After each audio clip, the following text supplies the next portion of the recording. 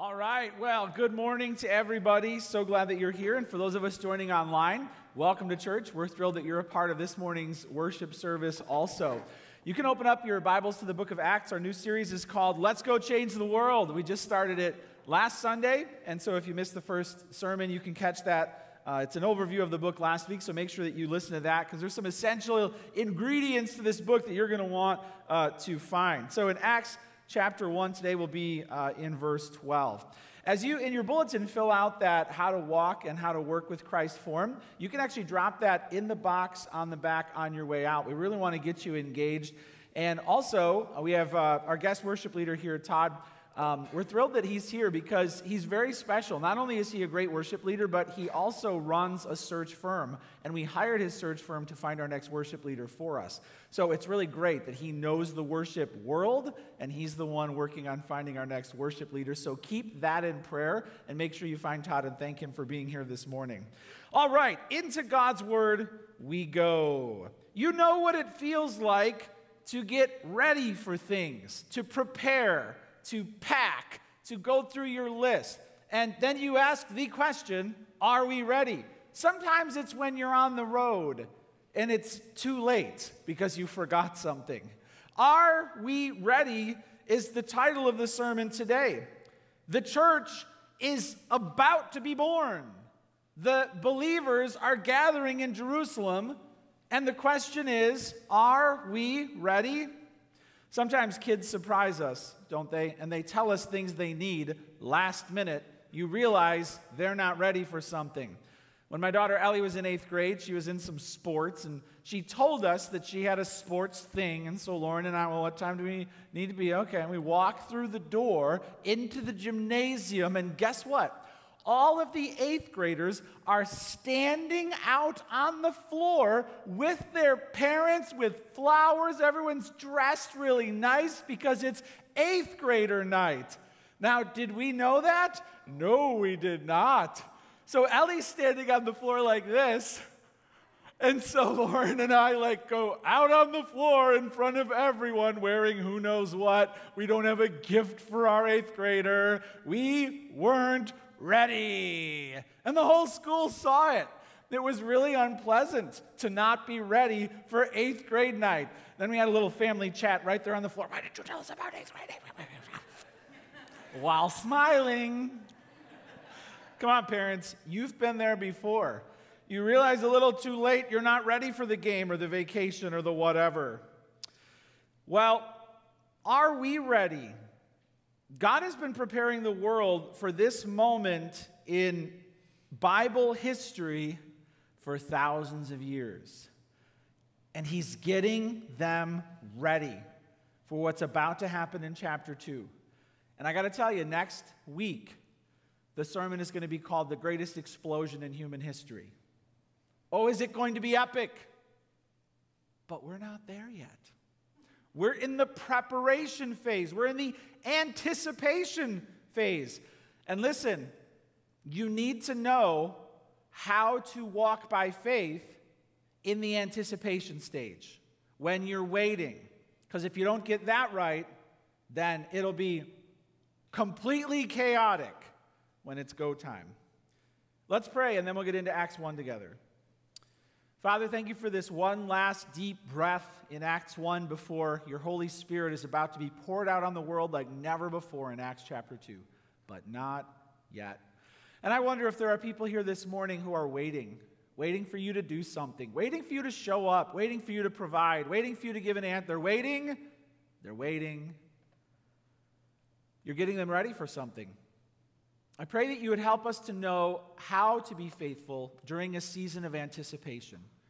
We pray that you would show us in your word how the early church got ready for what you're about to do. And we pray that we would do the same in your name.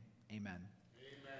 Acts chapter 1, verse 12. Jesus just ascended to heaven. Good news, he's on the throne. Bad news, he's not on earth anymore. Now what? It says, then they returned to Jerusalem from the mount called Olivet, which was near Jerusalem, a Sabbath day's journey away. When they had entered, they went up to the upper room, maybe it's the same room where they had the Last Supper, where they were staying. Peter and John, James and Andrew, Philip and Thomas, Bartholomew and Matthew, James, the son of Alphaeus, and Simon the Zealot, Judas, the son of James. And these, with one accord, were devoting themselves to prayer, together with the women and Mary, the mother of Jesus, and his brothers. Hey, are we ready? The first thing that we see here modeled for us, you can write this down if you're taking notes, I hope you are. Patiently gather in prayer. We must patiently gather in prayer. As we're getting ready for what God has next for us in life, in faith, in family, in church, we must patiently gather in prayer. It says here that they were with one accord, devoting themselves to prayer. The apostles were there, the early followers were there, the women were there, Jesus' family was there, his mother and his brothers. It says about 120 people were kind of gathered here in the context in verse 15. So it was a decent size group that was gathering together in prayer. And they're modeling for us how the mission began. Now they were given their marching orders in verse 8. You will receive power when the Holy Spirit has come upon you, and you will be my witnesses in Jerusalem and in all Judea and Samaria and to the end of the earth. Here's a picture of kind of a known world back then, the Roman Empire. And I showed this last week in the introduction. This is their assignment. Gulp. Everybody say gulp. Gulp. We are supposed to reach that. And right in the middle, little to the left, you can see the yellow arrow that I drew. They're in this tiny little nation they're conquered by Rome, and they are there on the map. You are here. And they're supposed to go everywhere and preach the gospel. Wow. So they are praying because they don't feel ready. Imagine being in that prayer meeting. Just put yourself in that room. You look around and you see Peter. You see doubting Thomas. You see Simon the Zealot. You see Mary, the mother of Jesus, and his brothers are now on board. The world had never heard of a church, ever. And they were about to go and make disciples of all nations. Imagine being in that prayer room. Such a tiny percentage of people on earth had heard the name Jesus.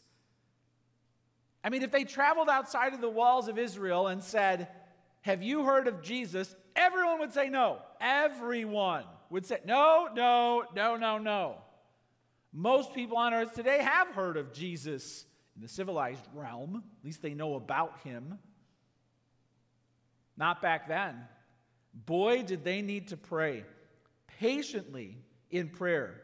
We have 4 pillars here as a church. We'll put them up on the screen. One of our 4 pillars is fervent prayer. That pillar falls over all the time.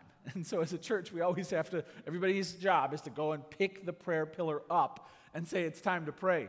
Bold preaching, passionate worship, courageous evangelism, yes, but prayer is where it all begins. So we have to patiently gather in prayer, and these early believers model this for us. Jot this down. There are some questions here. Are you waiting well? They're waiting, and you're waiting for something. Are you waiting well? You see, Jesus stayed 40 days after he rose from the grave. He stayed on earth 40 days just preparing people, teaching, talking about things before he ascended. And they had to wait 40 days. He's given them stuff, but it's not time to go yet. Now they're waiting another 10 days before the Feast of Pentecost happened. They're waiting, not yet. Maybe you're there right now. Are you waiting, and are you waiting well? What are you waiting for God to do? How are you feeling about God saying not yet? Are you resenting that it hasn't happened yet? When you're anticipating something that God's going to do, and here they were anticipating God doing something he had been talking about for thousands of years. Long time coming. Do you wonder why hasn't it happened yet? It's a good thing that I'm waiting for. Hey, let me just invite you to embrace and not resent that season of anticipation. Do you know that the world knows the value of anticipation? They can do studies now. They wire you all up, and they find out how you're chemically reacting to things. And do you know what they found? Based on your adrenaline levels and everything, Anticipating something is actually more rewarding than getting it. Do you know that? Casinos know that. They put a lot of time and energy into generating the anticipation of winning the jackpot. Once you win it, they don't care about that. They want you to get anticipating. They want you to get excited. The world knows this. There's tremendous value, more value in the buildup, the desire, the anticipation than in actually getting that thing. Now listen, spiritually, there's a lesson in that. There's tremendous power and potential when you're waiting for God to do something. In fact, could it be that if you, by faith, draw near to God and say, God, I want you to use this season of waiting and anticipation to give me a better relationship with you than I've ever had? Could it be that you're going to grow more in faith before that thing happens than after? Could it actually be that after that thing comes through, you're a little less motivated to pray? Because it's happened. I don't know about you.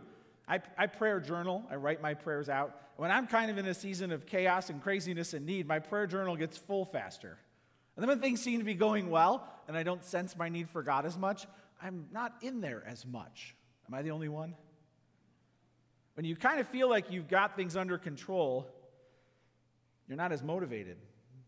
Didn't God make people wait in the Bible? What about Abraham? He had to wait until he was like 100 to have his first child of promise, Isaac. What about Joseph when he was thrown in jail? God was with him. What about David? When Saul was on the throne, David was anointed king.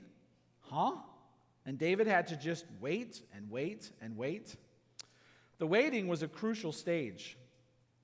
I don't know if you're waiting for a financial need to be taken care of or a health problem to improve. I don't know what's dragging on in your life. I don't know if there's a broken relationship that you don't know how to fix. But my question for you is this: are you waiting well? Are you waiting well? That starts when you realize that throughout the Bible, God will intentionally make you wait, sit in a season of anticipation, and it's not wrong that that's happening. There's actually a ton that's good about that. Maybe you're just not harnessing that energy by faith, prayer, praise, to make it maybe one of the sweetest times in your life with God. Are you waiting well? These early believers, they're waiting well. They're patiently gathering in prayer. Jot this down. Are you gathering together? Are you waiting well? And are you gathering together? Are you gathering together? It says here that they were with one accord and they were devoting themselves to prayer. They were with one accord and they were devoting themselves to prayer, together with women and Mary, the mother of Jesus, and his brothers. So they were gathering together. They weren't alone. Luke uses a word here, one accord, that's pretty special. He uses it 10 times. It means together, kind of with one heart, one mind, one purpose, like really together. So not just in the same room, but it means more than that. Isolation is typically bad for the soul, especially during a period of waiting. We need our spiritual family around us. We need spiritual friends by us. We need to be together, and these believers knew that. They were together.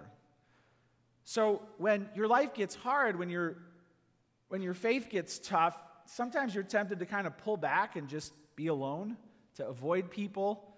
That's the wrong move. I don't want to talk about it. I want to be around people. Just waiting for things to calm down. That's the wrong move. It's the wrong move. You got to press into community and gather together. There's many opportunities here in our church to press in and gather together.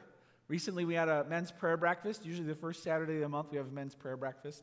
Guys come out, we eat a great breakfast, and then we pray together. And we started kind of a tradition earlier this year where a new guy who comes, we have him stand up, introduce himself, tell us a little bit about him, and then we just gather around him and we pray for him. We don't even know what he needs. We just put hands on him and we just pray for that guy. It's powerful because he got here. He's pressing in. He wants to be around other people. Are you gathering together? We have women's Bible studies that launched a couple weeks ago. Student ministry, getting our high schoolers and middle schoolers here, gathering together, is crucial. Generally speaking, what I've observed in ministry is more community, more maturity. Are you gathering together? Awana just launched, getting our little kids out here, getting the energy out, getting them in God's Word, memorizing verses. Wednesday nights, man, are you gathering together? We will experience more joy together than we will alone, especially when we're waiting. Are you gathering together? You know, Sunday mornings, if you're here, if you're in town, if you're well, man, be here. Gather together. We must patiently gather in prayer. Hey, are you waiting well? Are you gathering together? The early church, they were together.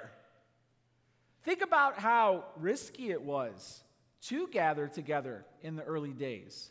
The Messiah was just executed after a sham trial. And now you're going to get together. Where are you going? Going to meet with my Christian brethren? What? You're with them? Very risky. Publicly, they would gather together in the temple and house to house. You're with this group of weirdos who believe a dead guy rose from the grave. You're with them. Identifying publicly with Christ was real risky back then. Are you gathering together? Jot this down. And are you praying faithfully? Are you praying faithfully? They're praying. With one accord, they were devoting themselves to prayer. So the idea of devoting means they were busy and persistent in it. So they weren't negligent or, all right, we're all together. Somebody say a prayer. All right, bless this meeting. Amen. They were devoting. They were in it. They were, as Charles Spurgeon said, throwing their whole souls into it. They were engaged, not sleepy, not passive, not negligent. They were devoted. Are you praying faithfully? Sometimes Christians are a little intimidated by prayer. Well, I just don't know what to say. Don't overthink it. Prayer is just talking to God. And recognize that prayer is one of the fundamentals of Christian life. So my niece was the first cousin in the family to get her driver's permit several years ago. She was pretty excited. So I was over at her house. She said, I got my permit. And I was like, oh, that's so great. You want to go for a drive? Yes. We got in the van. She got all ready. And then she looked down at the pedals and said, which one's the go one? I said, wait, when did you get your permit? Yesterday. Have you been out yet? No, we're getting out of the car. Yeah. You don't know what the go one is? We're not going anywhere together. Your mom's going to take you out and teach you the go one. When you know that, then I'll drive with you. All right. Listen, a lot of Christians don't know which one's the go one. Okay, so I'm just going to spell it out for you. Prayer is the gas. Sin is the brake. Some sins are the parking brake. Okay, it's that simple. Prayer is the go one. All right? We need to be reminded of that, don't we? Why am I not getting anywhere? Hit the gas. Well, what's the gas? Pray. I don't know how to pray. I don't know what to say. It doesn't matter. Just floor it. All right? And maybe you don't know how to pray. You don't know what to say. Well, I'm embarrassed. I just floor it. Pedal to the metal. Just pray. Just do it. It really is one of the fundamentals. And put the parking brake down first. You gotta let go of the sin that's holding you back. Are you praying faithfully? We had a Phase 2 construction program several years ago, and I visited all the small groups with the folder and the printouts and the pictures, and this is what we're going to do. And one dear saint raised her hand, and she said, Pastor, what's the prayer plan? And I said, we don't have one. Thank you for asking that question. We're going to have a prayer plan by Sunday, because I can't believe we didn't spell that out. That question, what's the prayer plan? I never forgot she asked that. And I'll always ask that to myself before we're doing it. Okay, what's the prayer plan? What's the prayer plan? Maybe you have to ask yourself that too. Are you praying faithfully? Let's face it, too often prayer is the last resort instead of the first response. I heard a story once about a kid who, after a geography quiz, checked his study guide and prayed, "Oh Lord, please make the capital of Michigan Detroit." Amen. Too late, too late. There are times when you didn't pray, and now you can't, and it's too late. You were going to maybe make it a last resort. I've done that way too often. Prayer is the gas, sin is the brake. Are you praying? Are we praying faithfully? We release a prayer calendar in the fall, in the winter, in the spring. Hey, keep this on your dinner table, keep this in your car, keep this wherever, and just pray. Let's pray. Let's pray together as a church. I think we've got those in the lobby. So number one, we must patiently gather in prayer as we get ready to be God's witnesses, whatever that means. Number two, jot this down. Here's what the early believers modeled for us. Understand God's plan in God's word. Understand God's plan in God's word. All right, so they're gathering, they're praying. And then it says in verse 15, in those days, Peter stood up among the brothers, the company of persons was in all about 120, and said, "Brothers, the scripture," that's the Old Testament, "had to be fulfilled." Listen carefully. "Which the Holy Spirit spoke beforehand by the mouth of David concerning Judas, who became a guide to those who arrested Jesus." There's so much in just verse 16, I could preach the whole sermon on this. They were searching the scripture because they were like, what just happened? Our Messiah's dead. Judas defected. Nobody went to the tomb Easter morning, okay? They thought it was game over. And Jesus had to appear and show them in Scripture, right? He's walking with the disciples on the road to Emmaus, and he showed them everything the Scripture said about him. So they're in the Bible during this phase of anticipation and readiness. They're in the Scriptures. "For he, Judas, was numbered among us and was allotted his share in this ministry." And then there's like a parenthesis here. Luke includes kind of a comment because he has Gentile readers and they might not know exactly what happened. So he's including here what happened with Judas, who betrayed Jesus, in verse 18. "Now this man acquired a field with the reward of his wickedness." Remember, he got paid those 30 pieces of silver for turning in Christ. It says he acquired a field. Technically what happened is he got the money, betrayed Jesus, then felt remorse, went back, threw it in the temple. And then the priests were like, well, we can't keep this money because it would be unethical. Wow, way to get back on track morally after killing the Savior of the world. And so they took the money, all right, well, let's buy a field, turn it into a cemetery. So they bought it, but, Luke is reporting it as if Judas acquired it because it was his money and it was his fault that this all happened. So falling headlong, he burst open in the middle and all his bowels gushed out. And so it also says in the Bible that Judas hung himself. So the combination of these means he hung himself in a way that maybe wasn't found for a while or whatever, and fell up. Human explosion. It's super gross and tragic. And it became known to all the inhabitants of Jerusalem, so that the field was called in their own language Akeldama, that is, field of blood. For it is written in the book of Psalms, now the parenthesis is over. For it is written in the book of Psalms, may his camp become desolate, and let there be no one to dwell in it, and let another take his office. So he quotes here from Psalm 69:25, and from Psalm 109:8. So one of the men who have accompanied us during all the time that the Lord Jesus went in and out and among us, beginning from the baptism of John, that's John the Baptist, until the day when he was taken up from us, one of these men must become with us a witness to his resurrection. All right, so this is like searching Scripture, trying to figure out what happened, and now responding to it. So do you understand God's plan found in God's Word? This is what the disciples are modeling for us.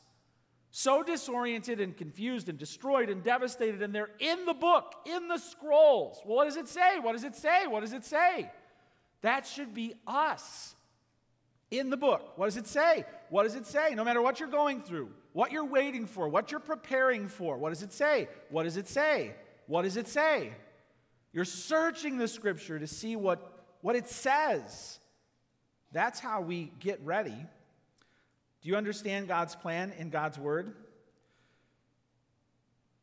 Psalm 69 was about how God's judgment would fall on the wicked. Psalm 109 also calls for God's judgment and for the wicked individual, who's kind of the key troublemaker, to be replaced. Now, there are other prophecies they could have been and we're looking at as well. Matthew says that Judas fulfilled what was prophesied about him in Jeremiah 32. They're finding these verses about Judas. Jeremiah 32 and Zechariah 11. Jesus himself quoted Psalm 41:10 and said Judas's betrayal was predicted in the Old Testament. Now look, that should blow you away. Everything Judas did, his greed, his secrecy, his sneaking away from the disciples to get a bag of money, which led to everything was spelled out in detail hundreds of years before it happened. Does that blow you away? If I told you the score of the football game tonight and I was spot on, you'd be like, whoa. What if I told you something that was going to happen in 600 years? The Bible should really blow you away. It was blowing them away. And here's what we learn about it. Jot this down. The Bible is God-breathed. Prophecy is one way we understand that the Bible is a divine book. The Bible is God-breathed. So it says here in verse 16, brothers, the scripture, that's the Bible, had to be fulfilled, which the Holy Spirit spoke.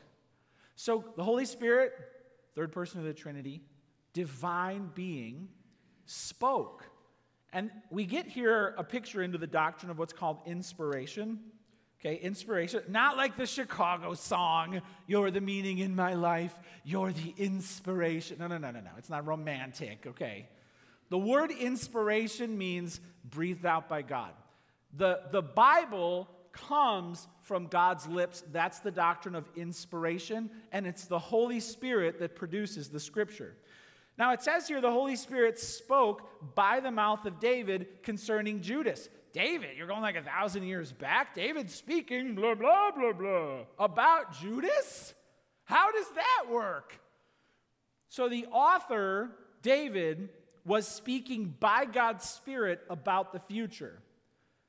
Now, the Holy Spirit doesn't do Jedi mind control like, and then David's like, there will come a person named Judas who will betray. Whoa, where was I? How long was I out? That's not it. David's being David. David's living his life in a posture of godliness and humility. The Spirit through him, in what he's writing, is breathing out what God is saying. It's wonderful. It's impossible. It's divine. David couldn't have known anything about Judas apart from God's Spirit. So the Bible is therefore God-breathed.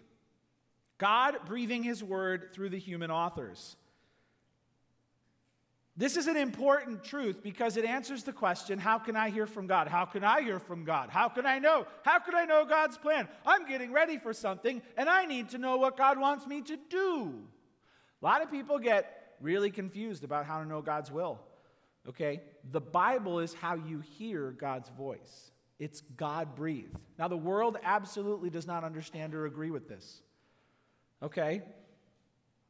Let me share a story with you about a recording artist named Sia. Sia wrote a lot of popular songs that are out there today. She sang some of them too. And she wrote, Rihanna's got a song called Diamonds. It was a giant hit. Sia wrote it. And so Sia was interviewed by Howard Stern. He was asking her where the song came from. Where does a song come from that becomes a giant hit? Listen to what she said. Here is the quote. Howard, are you a religious woman? Sia, I believe in a higher power, and it's called Whatever Dude. And he's a queer surfing Santa that's a bit like my grandpa, so yes. Howard, so God is whatever dude, a queer surfing Santa? Sia, yeah. And he or she is the one, and she said, no, it's a dude. Weirdly, I'm a feminist, but it's a dude. It turned out to be a dude.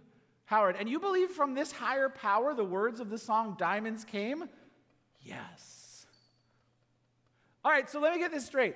Sia just has this god called Whatever Dude, who's this queer surfing Santa, and this is the inspiration for her song, Diamonds, that's where it came from.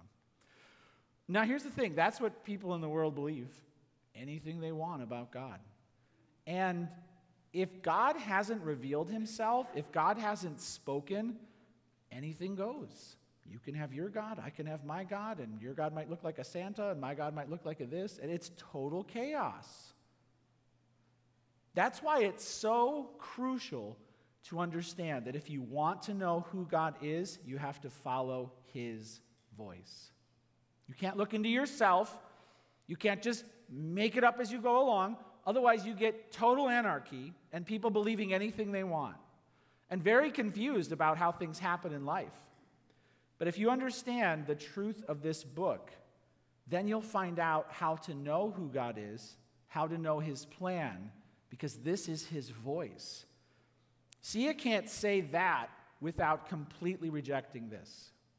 We can't just make up a God. We can't just decide he is whoever we want him to be. Hey, do you understand who God is as found in his word?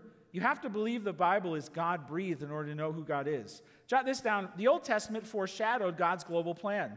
The Old Testament foreshadowed God's global plan. It foretold what would happen.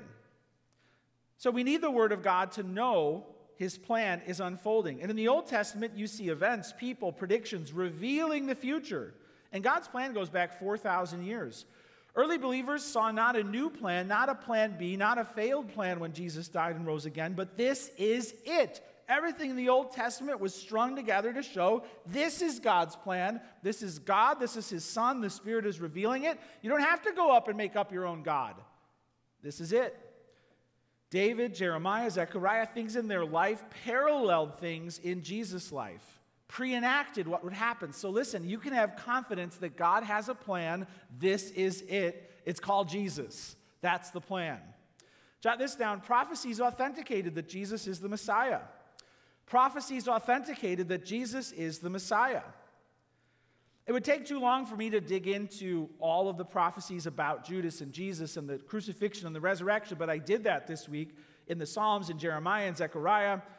But I did put together a summary of what they should have known about what's happening in their days. Here's a chart. This chart shows you basically what all these prophecies were signaling, okay? First of all, the people in the first century were realizing the Old Testament is coming to life. Wait, I heard about this. The 30 pieces of silver, the betrayal, the look on the pierce. Whoa. It's happening. There was this understanding that the Old Testament was coming to life. John the Baptist, he was spoken of. The Old Testament is coming to life. And the events ID'd Jesus as the Messiah. He's the one. And because of what Israel did, they were warned of their doom. These are what the prophecies in the Old Testament were saying. Yet, God's promises will be fulfilled regardless, and God's people will be saved and mobilized. This is the summary of a bunch of prophecies in the Old Testament that these early believers were discovering. The Old Testament is coming to life. Jesus is the Messiah. Israel is doomed, yet God's promises are going to be fulfilled, and his people are going to be saved and mobilized. All of those things were happening at the same time. So the prophecies authenticated Jesus as the Messiah. So number one, we must patiently gather in prayer. Are you waiting well? Are you gathering together? Are you praying faithfully? They're modeling this for us. Number two, we have to understand God's plan found in God's word. If we don't understand what the Bible is, that it's God-breathed, that it is his plan, that it all points to Jesus, we are going to believe nonsense that insults a holy God. Do you understand God's plan as found in God's word? And then number three, jot this down. We have to invite God to search and reveal and transform our hearts. We patiently gather in prayer. We understand God's plan and God's word. And then we invite God to search and reveal and transform our hearts. So reading on, they're trying to figure out what to do. They realize in Scripture that there were some precedents, and they're figuring out how to apply that to Judas' situation. They decide that they're going to install another apostle. And that will lead to the number 12, which is significant because there were 12 tribes of Israel. This seems like a new launch to God's kingdom program. So they're going to parallel that. So it says in verse 23, and they put forward two guys who had been there from the beginning, witnessed the resurrection. Joseph, called Barsabbas, who was also called Justus, and Matthias. So they've got these two guys, and they're like, we don't know which one to pick. And they prayed and said, you, Lord, you who know the hearts of all, show which one of these two you have chosen to take the place in this ministry and apostleship from which Judas turned aside to go to his own place. And they cast lots for them, and the lot fell on Matthias, and he was numbered with the 11 apostles. Casting lots is not a normative practice in the New Testament. It's not really repeated in a way where it's like we're supposed to do it, but that's how they did it in this situation to give Jesus the opportunity to lead.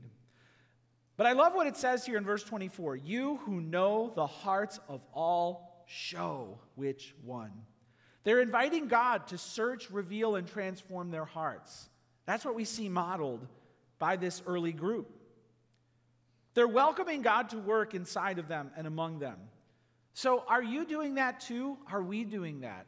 God, you know the hearts of all. You know my heart.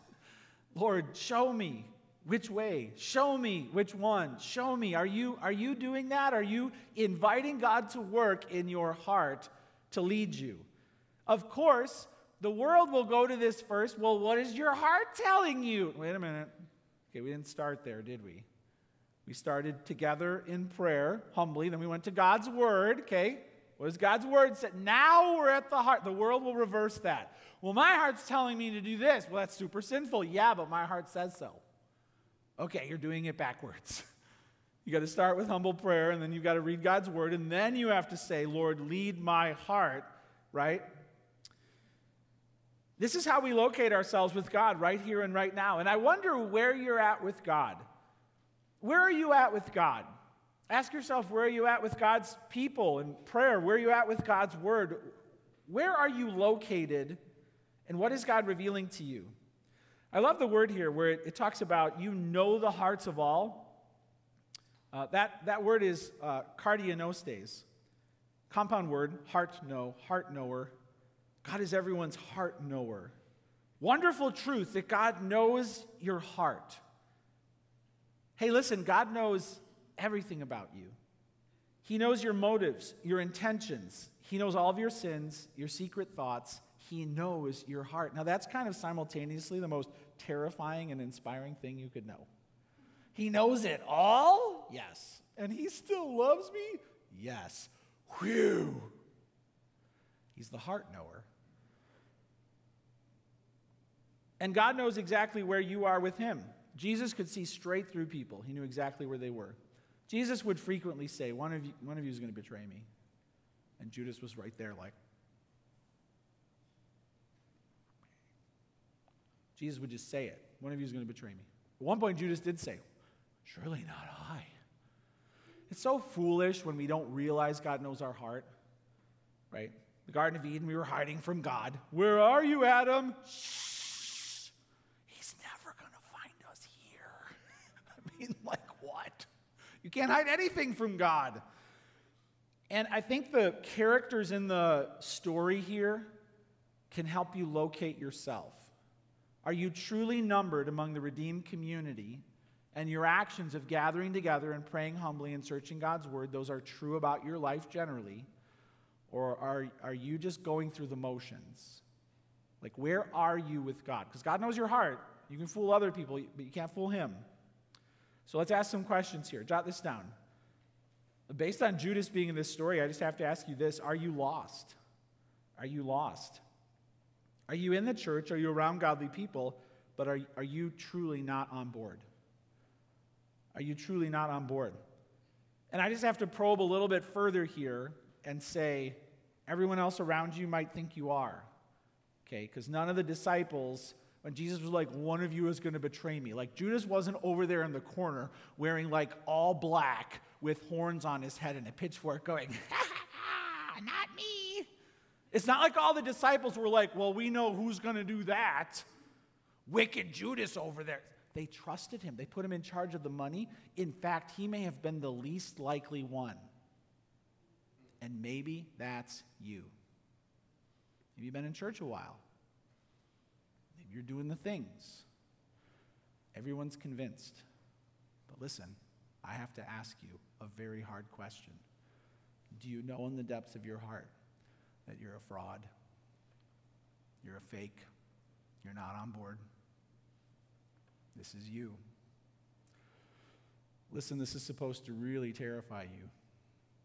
It kind of also sounds like Judas maybe didn't even see his own peril.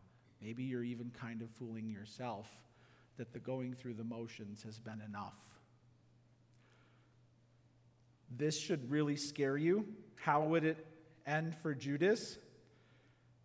He ended up, for his life, this is a dire warning for you, he ended up for his life, his whole life, purchased a cemetery, a field of blood, where he died an agonizing bloody death on it and was buried. That's supposed to show you where your life is going to end.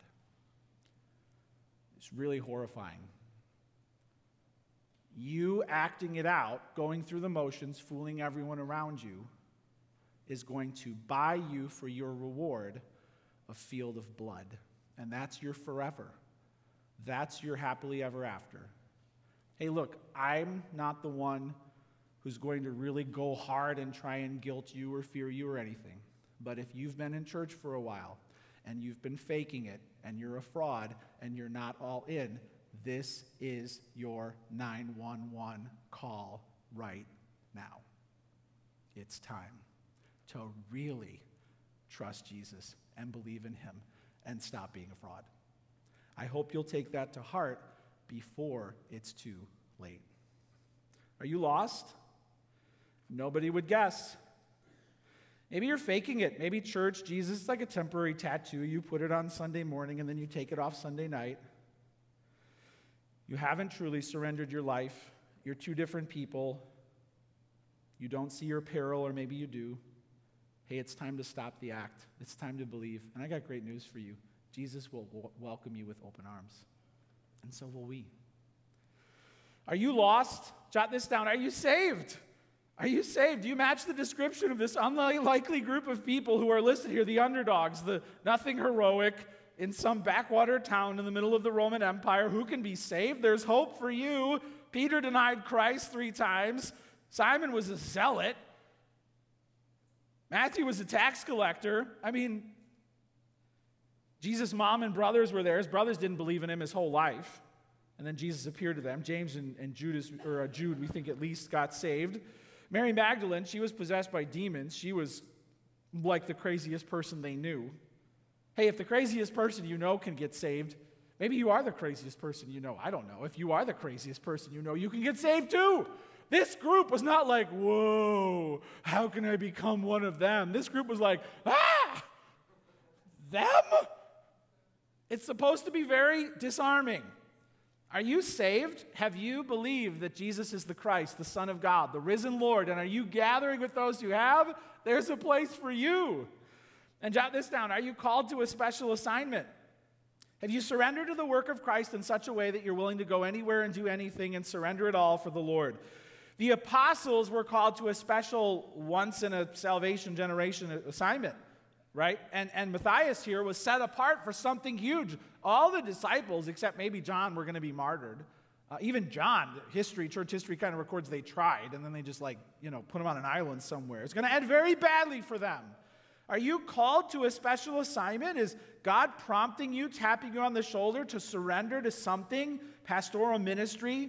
It could be something big like becoming a missionary or going into church work, or something smaller like joining a ministry team or leading something up. But God might be tapping you for a special assignment.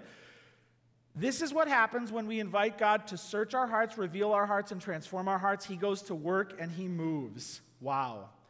Well, this is the last preparation sermon, and next week the greatest explosion in human history is going to happen. And I just want to close out by sharing one last story to inspire you. We as a church are going on a rescue mission. They, as early believers, were going on a rescue mission. And seeing 120 of these cowardly Christians in a room searching Scripture, trying to figure it all out, you probably look at that and you're like, this is the plan? This is the plan that's going to change the world. After Jesus came down and did all these miracles, this is it? And maybe when you look at yourself or our church or our world, you're like, this is it? This is the plan? How is this going to work? Well, I saw the movie Argo in the past, and I just want to close by sharing this story. They were going on a rescue mission. The CIA, in 1979 through 1981, the CIA had a big problem. There were some Americans they were on the run. The embassy had been taken. There were Americans hiding out, and they needed to be rescued. If they were captured, they were probably going to be killed. So the CIA had to come up with a plan to go into Iran and rescue Americans. And the plan was this.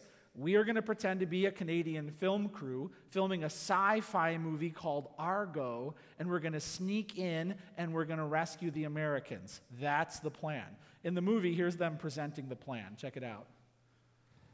There are only bad options. It's about finding the best one. You don't have a better bad idea than this? This is the best bad idea we have, sir. By far. I love that moment. This is it?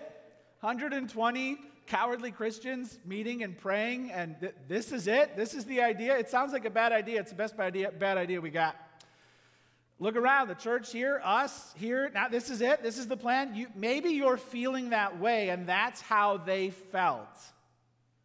And next week, you're going to see how it truly worked. It's actually a beautiful idea. It's a powerful idea. It worked. The church worked. We're going to be really fired up next week. But for now, are you ready? Let's pray. Father, thank you for these moments in Scripture where it seems as if eternity is holding its breath. The Spirit didn't fall yet. There was a season of preparation, of anticipation, of waiting, of humbly praying, of searching your word, searching our hearts, their hearts. Lord, I know that many of us feel like we are in that stage right now. We've been waiting, maybe it feels like we've been waiting for thousands of years for you to do something. And Lord, I just pray that we would not resent that. I pray that we would see the anticipation as an opportunity for consecration, to set ourselves apart for the work that you've called us for.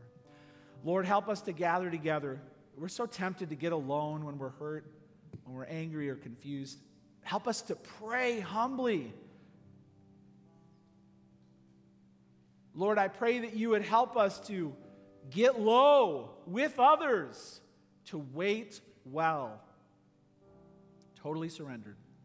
Lord, may we fully align with your word. What nonsense our world believes, what insults our world believes about God. It's because they reject your word. Lord, help us to know who you are, what you demand as found in your word, the Bible. Let us trust it.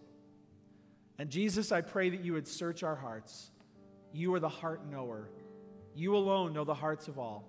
And Lord, for any who are here today who are not saved, any who are watching online who are not saved, I pray that they would finally surrender to you and say, Jesus, you know my heart. And I ask that you would forgive me of all of my sins, all of my duplicity, all of my betrayal, all of my double-mindedness, all of my greed and my idolatry and my theft. And forgive me for failing to fully go all in on faith. Oh Lord, once and for all, the game is over.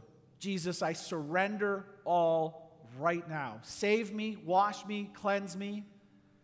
Let the truth be known that you've saved me, and prepare a place for me in heaven. Forgive all of my sins, Jesus, that I might live without shame, and give me the courage to tell people around me that it's finally truly happened, no matter the consequences. Lord, fill us with your Spirit. Search our hearts. Fill our church with your glory. And we pray this in your mighty name. Amen.